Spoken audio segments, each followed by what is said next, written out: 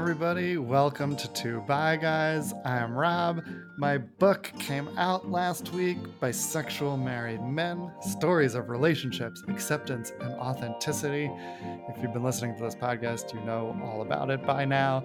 And it is now out. You can get your copy. There's a little bit of a delay even once you order it. So order it now because it could take a week or so to get it. I believe many of them are being printed on demand if they weren't already ordered.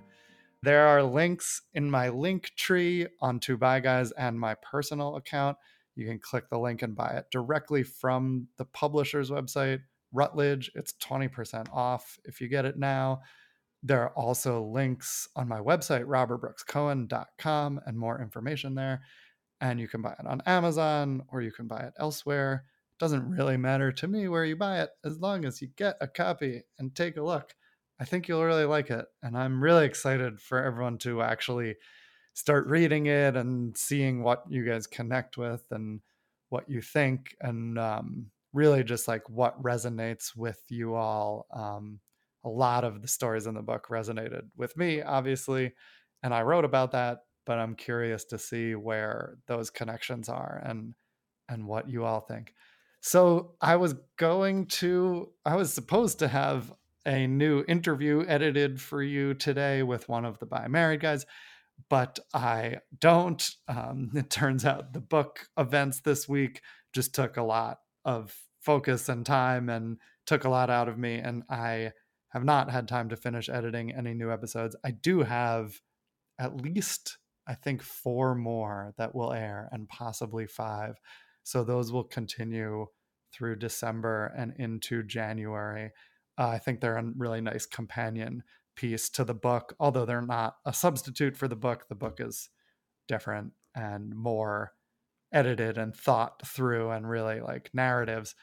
But the interviews are a nice companion. So you'll get to hear more of that. I hope next week. I assume next week. I'm pretty sure I can do it now that the book events are over. But today I decided I can't do it in time, but I did want to say hi and I wanted to tell you about the events. And then also I'm going to post the entire video from the Zoom launch party. I'm going to post that on my website, maybe YouTube. I haven't figured out exactly how I'm going to do it. I'll let you guys know when it's up. It will definitely be up. I really want you guys to hear it. But what I'll do today is play some of that for you on the feed. The first 25, 30 minutes, I gave a talk about, it was an overview of the book. And it's essentially the same thing you've already heard on this feed. It is essentially the 3 episodes ago when I did the overview of this series. I gave the talk, I gave, you guys some of my takeaways, and I talked about why I wrote this book. So I basically did that at the book talk for the first half hour. And so rather than post it here, I know you might just listen to it, but it's really very similar to what you already heard. So rather than do that, I'm just going to cut into the tail end of my talk. And I think I said a couple new things sort of toward the tail end.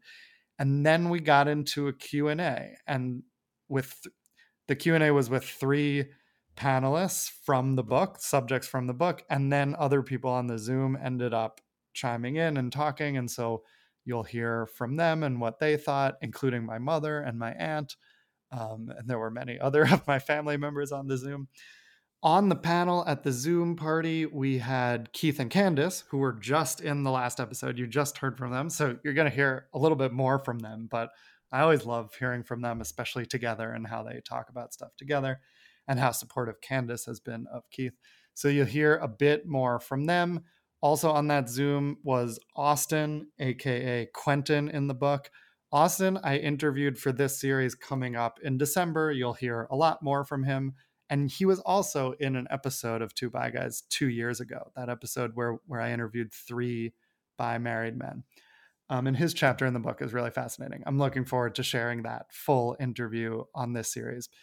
And then also my friends Howard and Elizabeth are on the Zoom. Elizabeth is on the leadership committee of Bi Request. Actually, Howard and Elizabeth were in that same episode 2 years ago that Austin was in, and they are the final chapter in the book. Their names in the book are Stanley and Christine.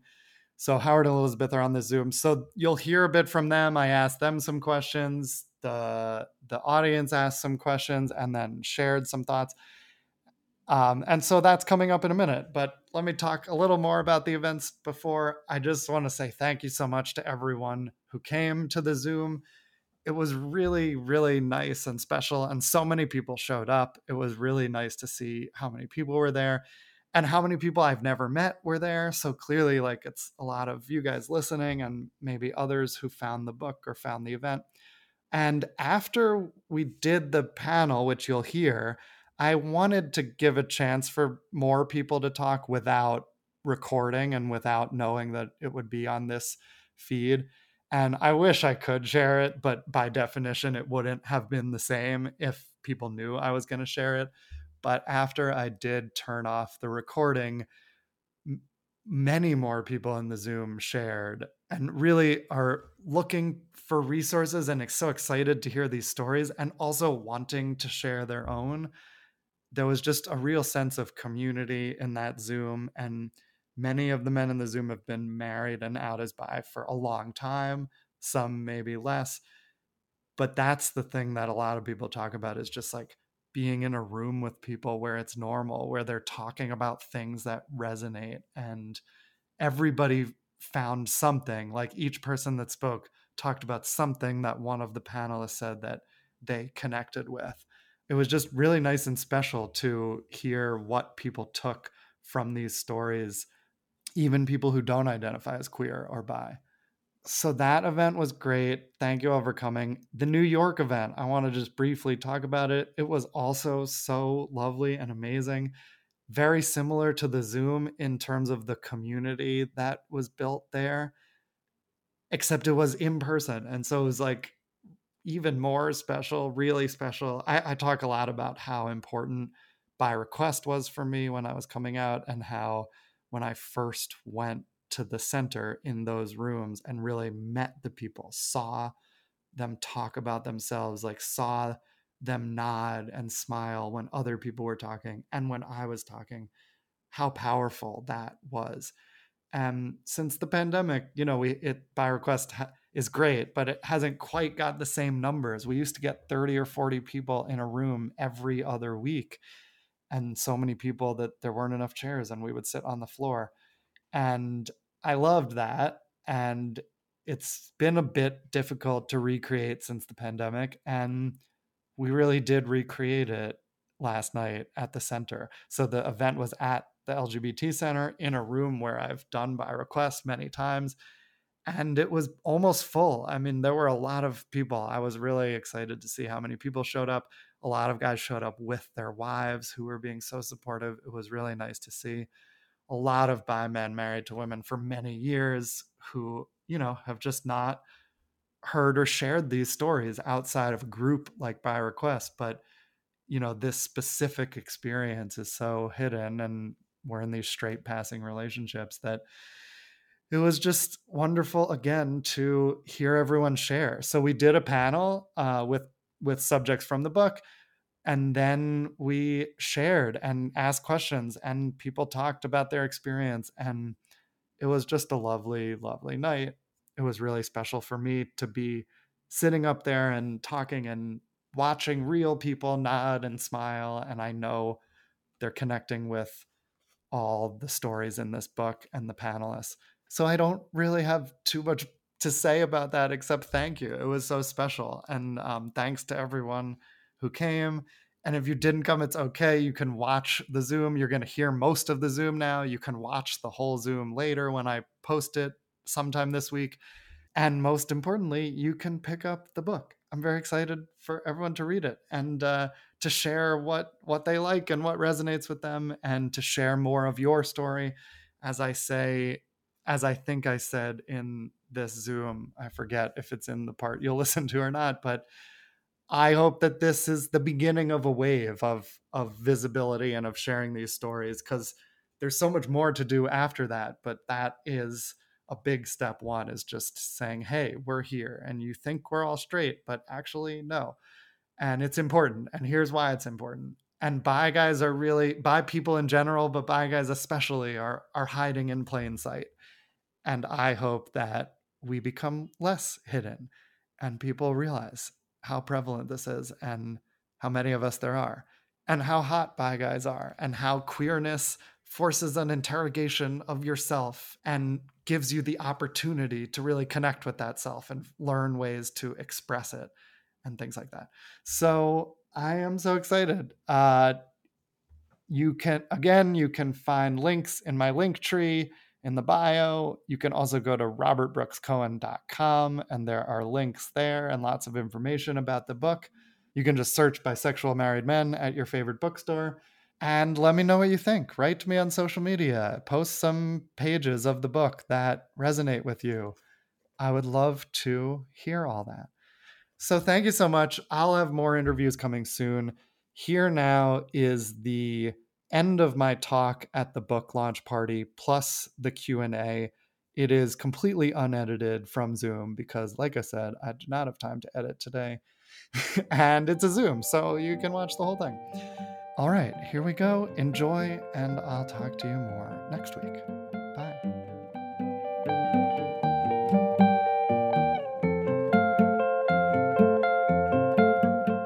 A few final thoughts and then we'll get to the Q&A. I'm going much slower than I was. I think these marriages will look different in the future as the next generation learns more about bisexuality growing up. The youngest guy interviewed for the book is 30. So pretty much everyone grew up before 2000, before bisexuality was as visible or understood. I still think we need more resources, more visibility of this experience, more community. And I see bi married men as sort of a bridge between gay and straight community because many have lived their lives in straight culture, maybe even currently. And now they're getting into queer culture. And like, I want with this book to invite even straight identified men who are exploring sexual fluidity even a little. I want to invite them into queerness in ways that feel safe to them with this book so that they can use their unique position as bridge builders, because I think there's a perception among straight people of what the queer community is, and it feels far from what they are. And actually, it's all a spectrum. It's not these things that are far apart. There's all these people in between expressing themselves in so many different ways. It's just that many of these people in the middle are not as visible, and you don't know that they're bi. And so I hope that we can use this unique place on the spectrum to be bridge builders. I grew up viewing sexuality and gender as very binary. For a long time, I was locked into that way of thinking, but I now view it as a spectrum. And I also think, what's the last thing I want to say? I also think that I know there's a lot of bi people here in the audience. There's probably a lot of people here who know me, who don't listen to the podcast and don't identify as queer. And I want to say to you guys too, like, yes, sexuality we've sort of defined as which gender you're attracted to. But writing this book and doing all this work and being out now for a bunch of years, I have noticed that there is like that sex, romance, intimacy, emotional connections, there are hundreds or thousands of factors affecting them, way more than just the gender spectrum. Like we boil this down to like, which gender do you like? But and which gender do you connect with romantically? But there are so many other factors that affect relationships, and everyone has different desires, interests, needs. And I suspect that many people have desires, interests, needs that maybe they're a little ashamed of. Maybe they haven't fully explored or haven't quite reconciled. And my message is that's your superpower, that confronting whatever that thing is, whatever spectrum it's on, gives you the power to confront anything and the ability to get comfortable with your authentic self and to really love yourself. And that's what the guys in this book have done. So it could be on any spectrum. For many of the guys in this book, it's the gender spectrum. And they confronted something with huge societal stigma. And it's difficult to go through it, but it gives you enormous power to understand yourself and live more authentically. And so I hope that they can be an example for everyone, whether you're queer or not, to love every part of yourself and live with authenticity. Because as RuPaul says, if you can't love yourself, how the hell are you going to love somebody else? And so that's really what this book is about. It's about loving yourself so that you can love others and have meaningful relationships. So that is my little talk. Thank you for listening. I'm gonna now let's do a little Q&A. So there's a bunch of people from the book who are here. You don't have to talk if you don't want to, but I'm gonna ask a few questions, and whoever wants to speak on it, raise your raise your virtual hand if you could, because I can't see everyone on the screen at the moment. I'll try to look around, and I'll ask a few questions so we don't, so, I'll take a few answers for each one and we'll move on, and I'll make sure everyone gets a chance to speak. So the first thing I'll ask is, like, thinking of anything I said, or especially those 5 takeaways I mentioned, are there any that really resonated with you? Would you like to expand on how that showed up in your relationship, or any other takeaways that I didn't mention that you want to share with the group? Yes, in the reactions, there's a raise hand function. Click reactions and then click raise hand like I just did. So that, and I'll repeat them. It's like non-conforming relationships with masculinity, coming out being not a binary singular event, coming out being a positive experience, non-monogamy, or some of the challenges for bi men. Anyone want to share? Austin. Hi, Austin. Uh, Wait, There we go. I'm there we go. unmuted.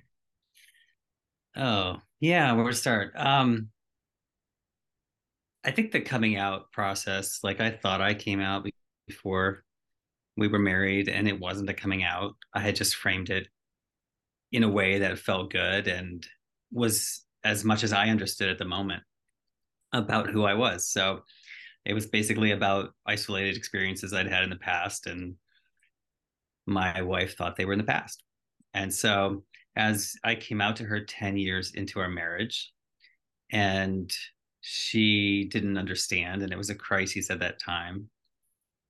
Um, and then I continued to understand more what that meant, and I would come again and talk about it. It was that continual coming out as I was coming out more and more to myself. I think that was the key. Like I didn't, it would, like you said, I didn't really understand. And and then yeah, so about 15 years after um I came out to my wife, we actually parted ways. So I'm one of those that we decided to go a separate direction. How old were you when you first got married? 25, 24, something like that. Yeah. So very understandable that you didn't have it all figured out at Yeah, the beginning. and for me, for both of us, we had a script that we were given of what marriage looked like by our faith background, what relationships looked like, and we tried to stick to that script as much as possible, and we didn't think outside of that sort of binary way of looking at the world. Yeah. Yeah. Can I ask you another question while you're up here, Yeah, Austin? absolutely. How do you feel about the decision to come out more fully looking back, even knowing that you guys are not together anymore as Yeah, bisexual? I so actually at the time I came out more publicly. My wife was instrumental in that. She was like, "It's time, don't you think?" And then I came out, and she was a big supporter. She actually wrote a blog about being the wife of a bi guy. So she really processed it in a way that was actually quite public. And so I was her editor. So there was a lot of back and forth, and we wrestled with a lot of things privately as well as publicly. But yeah, it was. Um, I don't know. Did that answer your question? Mm-hmm. Yeah. I, Yeah, very much. Yeah, I mean, right. It's like sometimes we fear these things will end the relationship, and we get the opposite response. But then, that doesn't mean necessarily that everything in the relationship is right. Right. Yeah.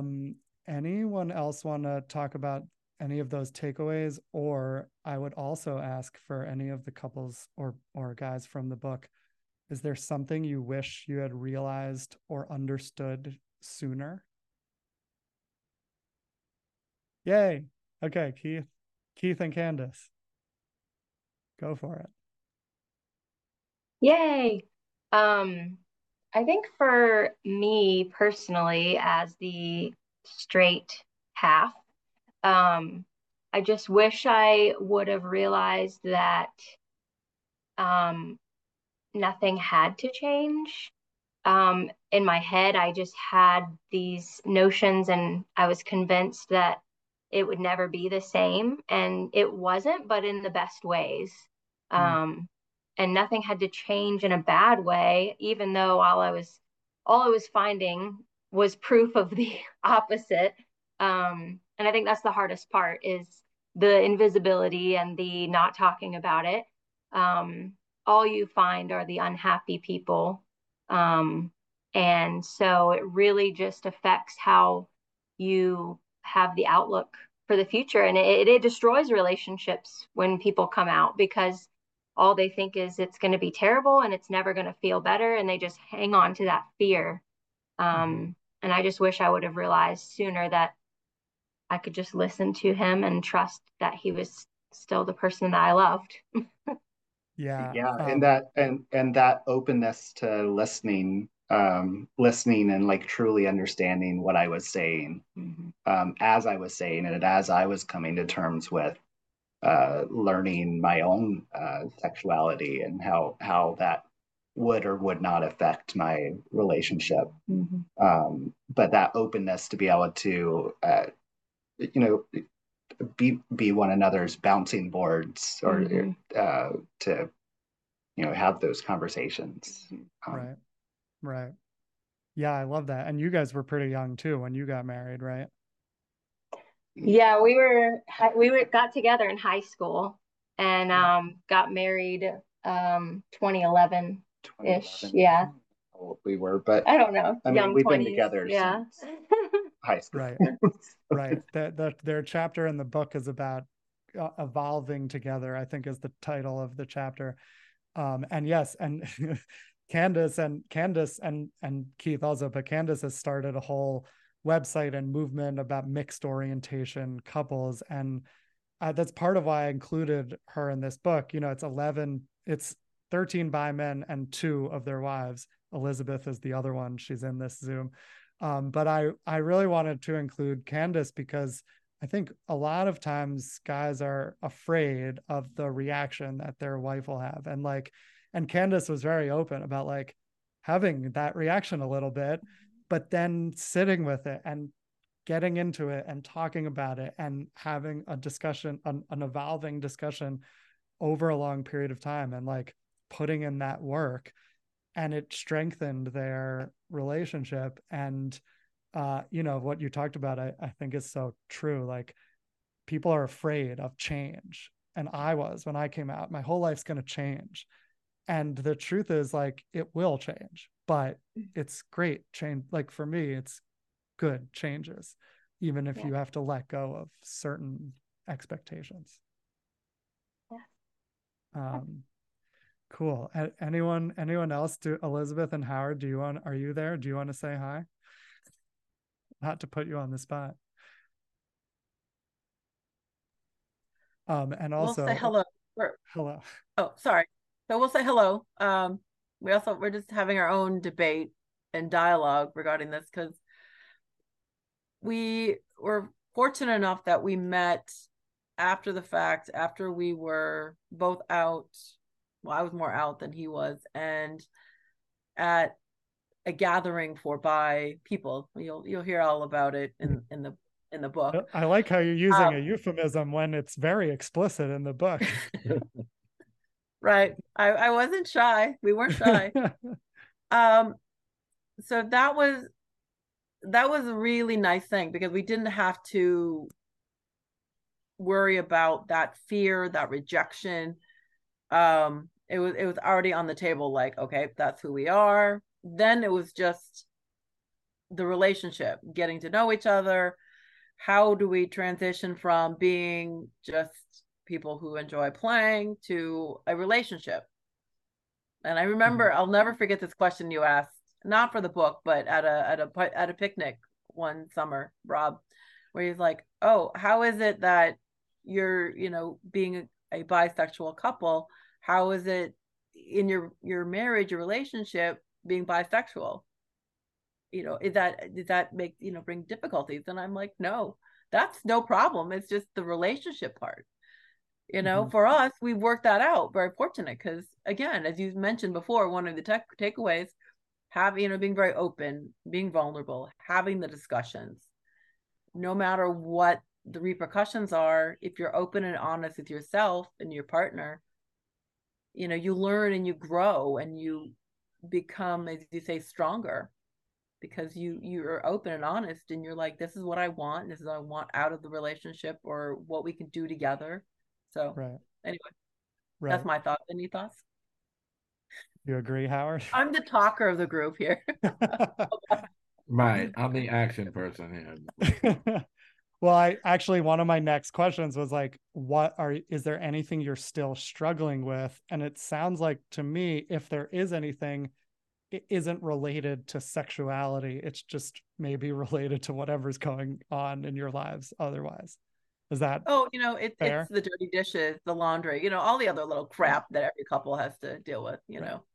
Right. As is portrayed in many of these stories. However, you guys are unique in that, which is why I love that you're in the book too, because you were out just basically by meeting each other, and you didn't have to go through that. But yeah, it's like there's a vast spectrum of how hard it is to talk about this stuff. And yeah.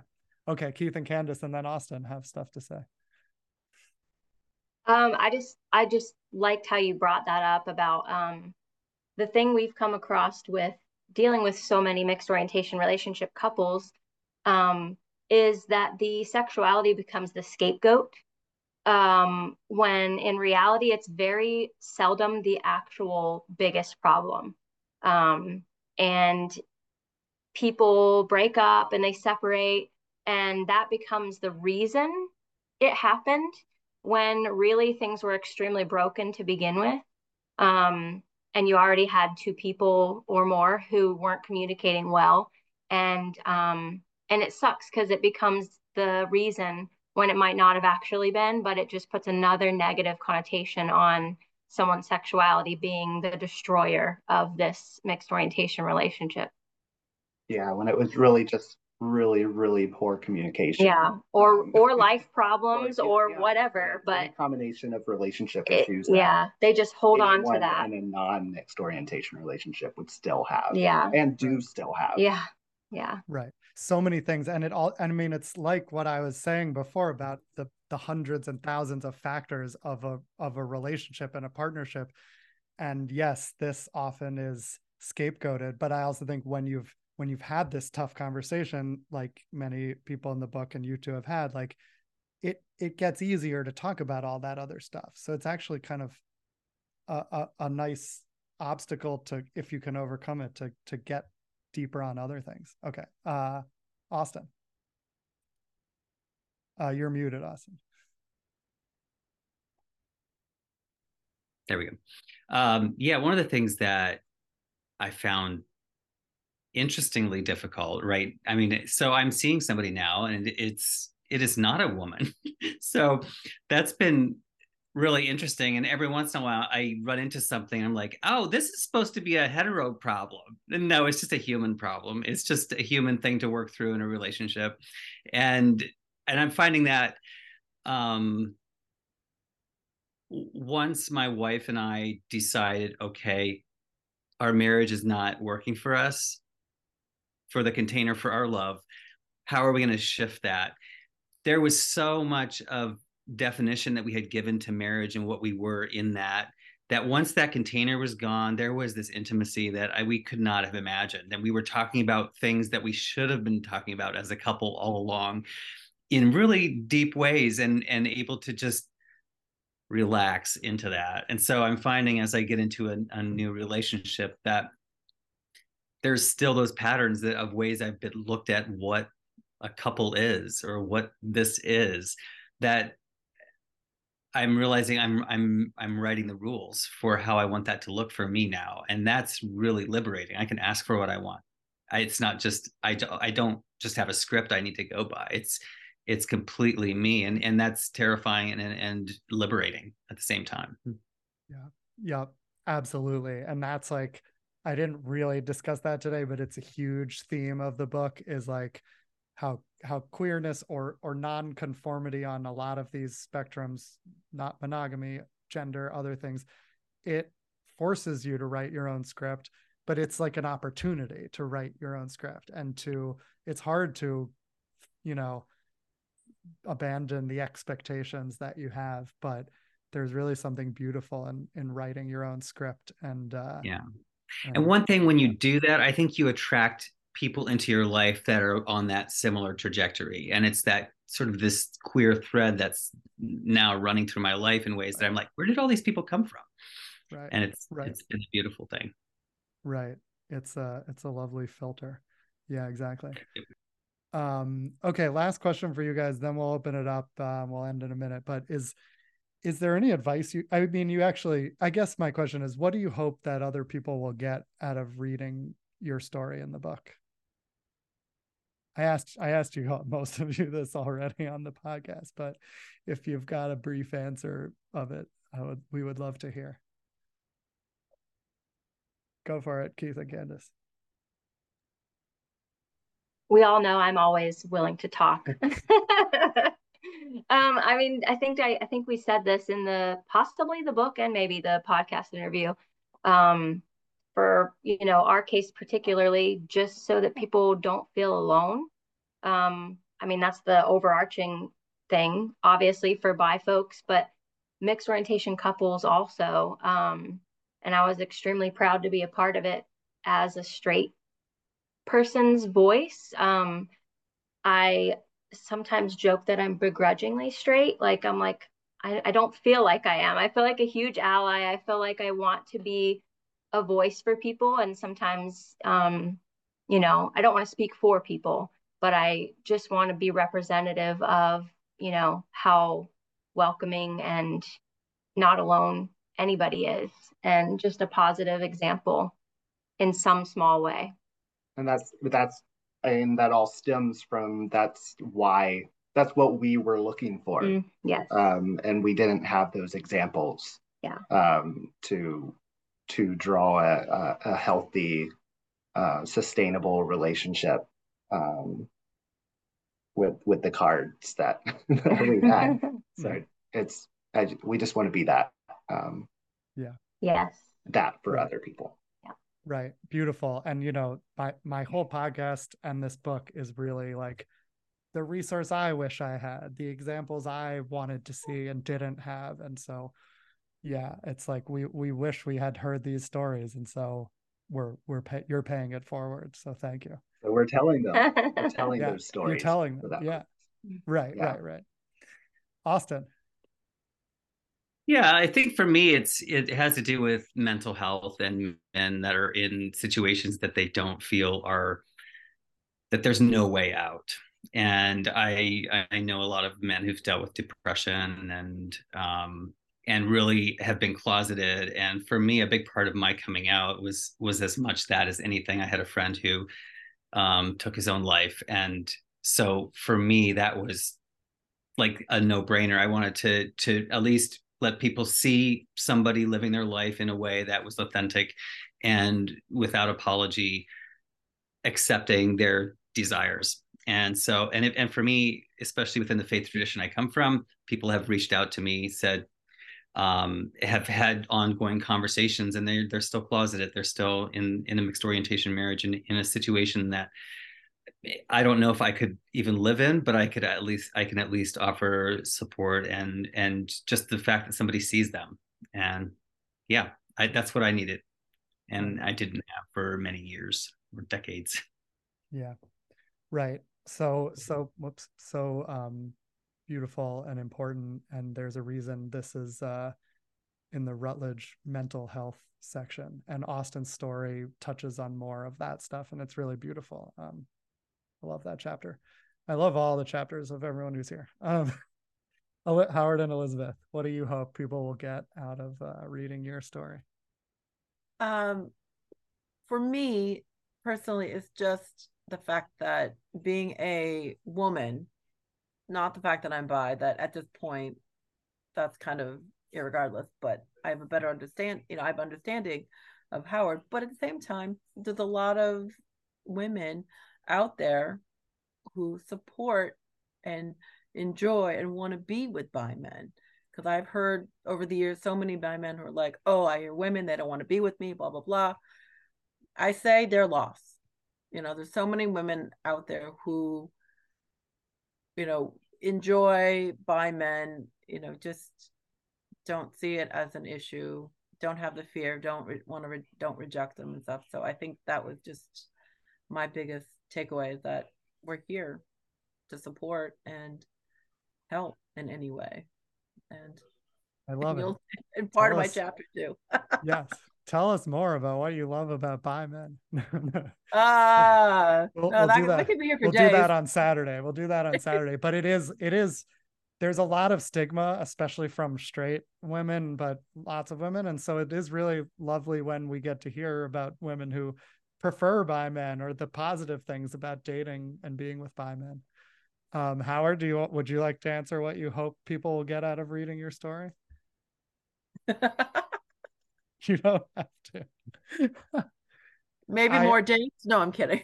I promise that Howard spoke in this book, and his words are in this book. I got him to talk, and there's a lot of words in this book that came out of Howard's mouth.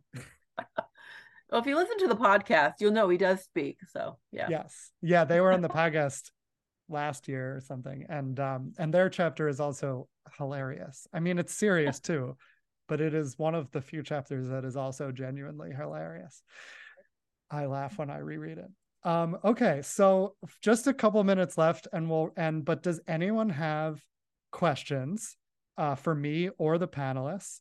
Also, Dr. Mimi, I don't want to put you on the spot, no pressure, but if you had a comment or any observation, since I know you do work in this area, but also anyone else who has a question for me, or wait, let me spotlight myself. Okay, my mother has a question. Go ahead, Mom. I always have a question. Well, first, thank you, Rob, again for writing this and sharing these stories. And I just want to thank all of you bisexual men and their spouses for sharing the stories. Did we lose it? No, you're good. There. And my question, you sort of have touched on, but my question is for all those who shared their oral histories. How did it feel first to tell your story, and to Rob, and how did it feel, to have someone listen to your story in that context of working with Rob? Anyone want to answer my mother's question? Okay, go ahead, Keith and Candace. Yeah. Oh, okay. I mean, initially, very threatening. Even being openly out to friends and family at that point, going that extra step in having an open conversation with a stranger that's going to end up expansively going out to other strangers to have that same conversation. Initially, it was very scary and threatening in a way, but once the conversation started happening, various stories that we had heard on Two Bi Guys, it was kind of exciting just to have that connection and be able to have that conversation in a very open, honest way, and we're so grateful for having Rob having an ear to listen to our story. Yeah, I think I was the one who, I'm pretty positive actually, I was the one who reached out and volunteered us for for the interview way back in 2020. Um, and I kind of did it on impulse. I had our mixed orientation groups and all that. I was very um, active online, but in a lot more of an anonymous way. And so I reacted, I reached out to you, and then I regretted it. And I was like, oh, hell, but, I didn't know at any time if it would be anonymous or visible. But then the more we talked about it and thought about it, we didn't really care either way. And I don't know why we were bothered. I don't even know. I think for me, we touch on that a little bit in a few places, but I worry, I go back to those old worries and those old fears of like, people are going to think I'm his beard. They're going to think he's actually gay. And I get so upset that I still think that way after all this time and all of my own work. It's just that stupid fear that's like, people aren't going to take us seriously or respect our relationship. I don't even know. But there was definitely that fear of being in the open and front and center that is gone now. But yeah, I was afraid at first, but then very happy to be telling our story and have people to hear it. Yeah. Yeah. Well, I'm so glad you did it and that it worked out and it reminds me of I came out publicly because by request, like we a few of us were featured on a TV show called Slut Ever. We recorded it. It wasn't going to be released for 6 months, but I had said yes to it. And I was like, oh God, what have I done now? Like, we recorded this. I that was impulsive. And now in 6 months, it's going to be on TV. And so I No kind take of, backs. right, no takebacks. I signed a waiver. Being recorded. And so, yeah, like I, I sorry, someone's not muted. I then had those 6 months to think about it and come out to people and make sure I was there. And in hindsight, I'm glad I pushed myself to do that, because yeah, it things changed and it was great. Okay, Austin, go ahead, Austin. Louder. Wait, what was that? Oh, so I don't know. So, well, that distracted me. What was the exact question? I think my mom, you can answer that. Yes. No, I got it. What was it like to be interviewed by me? Yeah, no, it was like therapy. To be honest, I hadn't talked with somebody that was out as bi before. And so for me to have a conversation with someone who just, I didn't have to explain myself was so freeing. And that was my experience. I had already been out. I didn't know any other bi people, but I knew what I was, and had been out for a little while. So that was that. Cool. Yeah, I was also talking to someone else. The interview will come out soon. Another guy from the book who lives in London. He was going to try to make it, but it's too late. But he said that I asked him open-ended questions, but I thought of things to ask him that he had never thought to think about. And because I've gone through the experience, or at least some of it, I didn't know what he would say, but I knew things to ask about. And I didn't really realize that at the time, but I was just asking what I was curious about. But I will be doing coaching soon, which is like therapy, and which apparently I was already doing 3 years ago without realizing it. Okay, Howard and Elizabeth. Yeah, I mean, we fortunately had a different experience because we've known Rob since the beginning. I think you were actually came to the bi request the first meeting that we were leading, right? Howard and I, maybe. I don't remember. I actually, I think it was Paul, and it was about Kevin Spacey. Oh, okay. So anyway, but I've known Rob for years, and so it was just like having a fun conversation, and we just joked and laughed, and oh my God, there's I think there's so much that hit the editing floor that we were just giggling about, but especially Yeah. me. But it was just like having a conversation by request. We're very open and just being ourselves and sharing. And I've been very fortunate that we have the community in New York. And before the pandemic, there'd be times that twice a month we would have 30, 40 people in a room talking about themselves. It was amazing. Now we're maybe about 10 or 15. I mean, I'm not trying to, but just finding a way to find the community and being able to be honest and talk with each other and have that opportunity and share your stories, even though they may not be exactly the same. There's so many parallels that you could really understand. You're like, oh yeah, I've been there. I've been down that road. Oh yeah. Right. And I want to say I feel really bad for bi men in our society. It's a double-edged sword. I say it all the time. Being a bi woman, I'm looked at as like, ooh, fantasy, ooh, lovely threesome, and I'm the opposite. I'm like, yeah, I want a threesome too.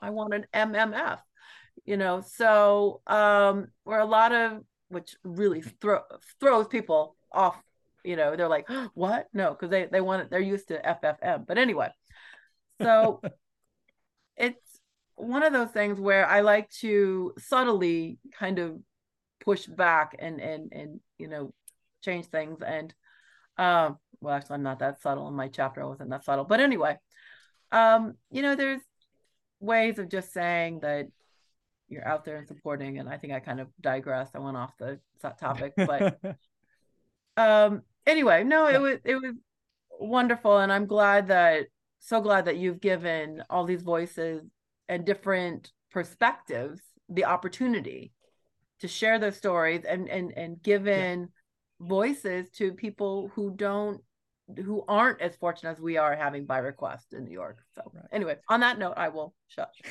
Right. Well, and that's why I'm so glad you guys are in the book. Your interview was sort of the polar opposite of some of the other ones I did with people I had never met. But I wanted to have a diversity of experiences in the book, and a diversity of tone and style, and we talked about different types of things in your interview that are will be interesting and valuable in different ways. And I remember those days of by request. Like, I would always volunteer to sit on the floor because there were never enough chairs. And yeah, I hope we get back there soon, and I hope it spreads to other places. Keith and Candace, go for it.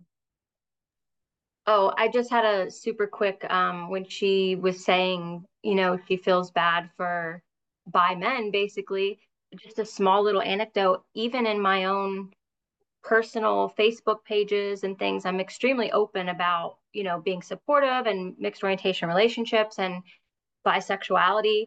I am always assumed to be the bisexual one. Always. Every single time someone talks to me about it, I get comments, even his family to this day just think I'm the bi one, no matter how many times I've corrected them, no matter how many times we're open about it.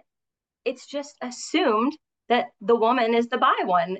And I just can't even believe it sometimes. It's like, come on, how much more open can I be about it? It's so crazy. Yeah. Austin, go for it.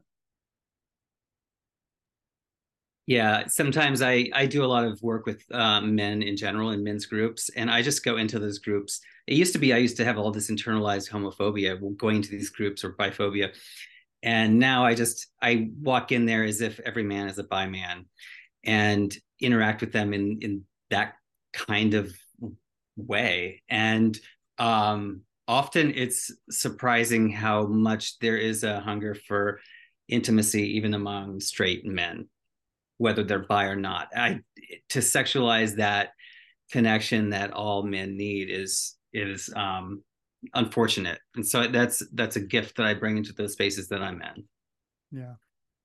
Yeah, I think that's a huge area of need. Cool. Eli, you want to say something? Go for it. I was not gonna speak, but Austin and Keith and Candace and Howard and Elizabeth, I think you guys have done a really good job at shaping this conversation in a positive and productive and helpful way. And Rob, I can't wait to read this book. I am a heterosexual man who was in a marriage with a bisexual woman who came out in her mid-30s.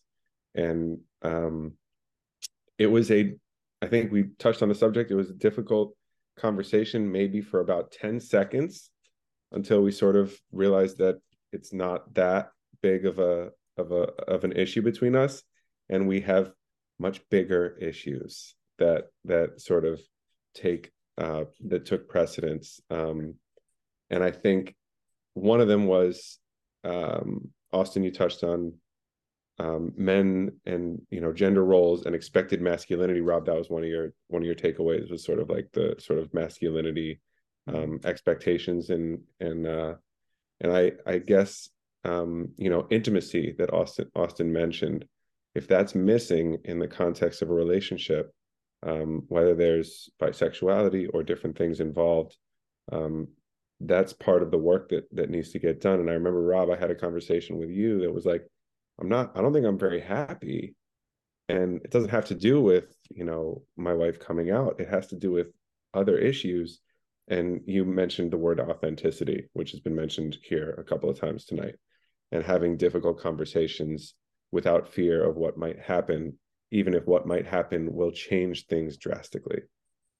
Because sometimes things need to change drastically. And in the end, it can be for the better. And I can sit here absolutely attesting that it's for the better, and I feel stronger, and I feel more able to show emotion and share emotions in positive and helpful, respectful ways. So cheers, kudos, can't wait to read the book, can't wait to read the follow-up by women in marriages, and then so on and so forth. Yeah, thank you so much for sharing that, Eli. That's really beautiful. And you can be in the next book. Cool.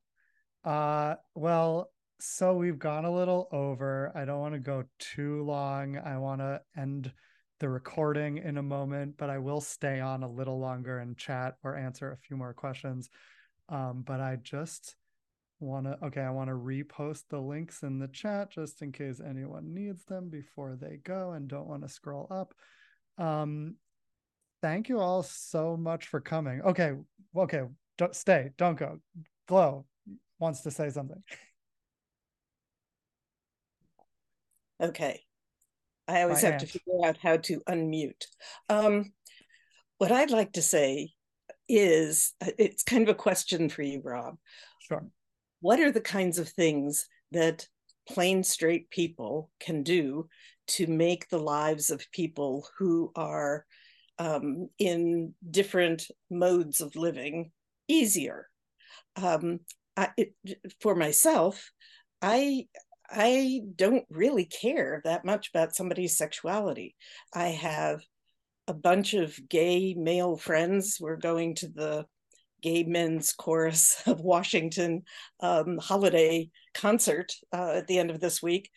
And I don't really think of these men as gay. I think of them as my friends. I like them because of the people that they are, regardless of anything else. Part of that's because I'm old. When you're 75, I guess you don't really focus that much on, flirting or romanticizing or sexualizing contacts with people. So that may be part of it. But to a great extent, I think the only reason there's stigma about things like bisexual anybody is that the non-bisexual people are assumed to have negative reactions, which I think, unfortunately, is, for the most part, relatively accurate. So my feeling is, what can straight people do to help other straight people understand that this is anybody's own personal choice, and don't get twisted up in knots about it? Well, good question. And thank you for sharing. I mean, there's a lot in that question. Like, and I don't know that I fully have an answer. Like, one thing most straight people could do is be more like you, be more accepting and understanding. And so if you can, get that message out there, great. In terms of dealing with like real homophobes, that I don't know, like it's difficult, and that's a whole other discussion. But I do think one thing is read this book and make people read this book, because and I I'm being facetious, but in reality it isn't just about explaining terms and explaining why the law should be what it is, and arguing about these things and negotiating. A big thing that we need is like representation of what people's lives really are like, and how does bisexuality play out in someone's life? Like, why is it important? So when you say like, I don't care about someone's sexuality, it's like people think that bisexuality comes up in other people's lives in certain ways, and it's often not how it comes up, or not the things that people actually struggle with. And so I do think one of the important things is to get to know more bi people and be open with them, so that they may feel comfortable coming out. And the more that you know what their lives are really like, then the more understanding and empathetic you can be to the real challenges that people face. Bob, do you want to say something? Yes, I want to add something to that that is very important. And I'm a facilitator here for By Request, and we've come up with this before regarding about with couples, and that we all collectively need to learn not to assume that a guy and a woman together, when they're together or holding hands, that they're straight, or that two guys holding their hands together, that they're gay, or two women that are holding their hands that are lesbian. In all of them, they can be bi in any of those combinations. And so one thing to think of is to get this, what's called cis hetero thought process out of us, and just simply say, oh, they're a couple, or they're friends, and take that out of it. So that way there's no, stereotyping. And we all have to learn it collectively. And that helps regarding with language. Language helps explain all of us and our experiences. And it really is important to have it. Yep. Yeah, totally agree. Thank you, Bob. And I was going to say something, but I forgot. And so Brad and Amy, do you want to say something before, in case I think of it? Okay. Sorry. There we go. I just want to thank you for making the world a better, smarter place. Thank you. Thank you, Amy. I appreciate that. All of you, yeah. But you in particular. Yeah. Thank you, Amy. Thank you, everybody who shared their stories for the book. And today, what was I going to say about something? I don't know. Whatever. I said a lot of things. Oh, I was going to say, sorry, Bob made me think. This is the last thing, and then we'll pause. But I think that bisexuality, like something that's coming up from what a lot of people are saying is like, why is your bisexuality important? And a lot of, I think, non-bi people think, well, it's about choosing a partner, and which gender partner are you going to have, and are you going to be monogamous or not? And those are the things. And I hope that reading this book, you'll see that it's about so much more than that, and that a bi identity is a breakdown of a binary. It's an open-mindedness and a worldview. It's not just about sex and sexuality and gender. It's about reframing gender and reframing everything we're taught about sexuality. And so what I learned at By Request is that many bi people have done that work, and then they see the world differently. And that can be beautiful in a marriage, and it can also cause conflict in a marriage. And that's sort of what's in this book, is all the nuanced ways that this shows up. And so it's not, TV shows often boil it down to like, will they choose a man or a woman? Which one will they end up with in this love triangle? And like, that's like barely a issue that most people deal with, and there are so many other things. And so yeah, that's what you'll read about. Okay, so I will stay on in a minute after I stop the recording, but I just want to say thank you all so much for coming here. I put up the links. You can buy the book. If you do like the book and could review it on Amazon, that would be incredible. And if you can help spread the word in any way, that's also amazing. The book makes a great gift. Maybe someone will come out to you and you didn't realize it. And I appreciate all your support. So thank you so much for being here. Yeah, this was amazing. Two Bi Guys is produced and edited by me, Robert Brooks Cohen, and it was created by me and Alex Boyd. Our logo art is by Caitlin Weinman. Our music is by Ross Mincer. We are supported by the Gotham, and we are part of the Zencastr Creator Network. Visit patreon.com/Robert Brooks Cohen for bonus content, early access, and exclusive video episodes. Thanks for listening to Two Bi Guys.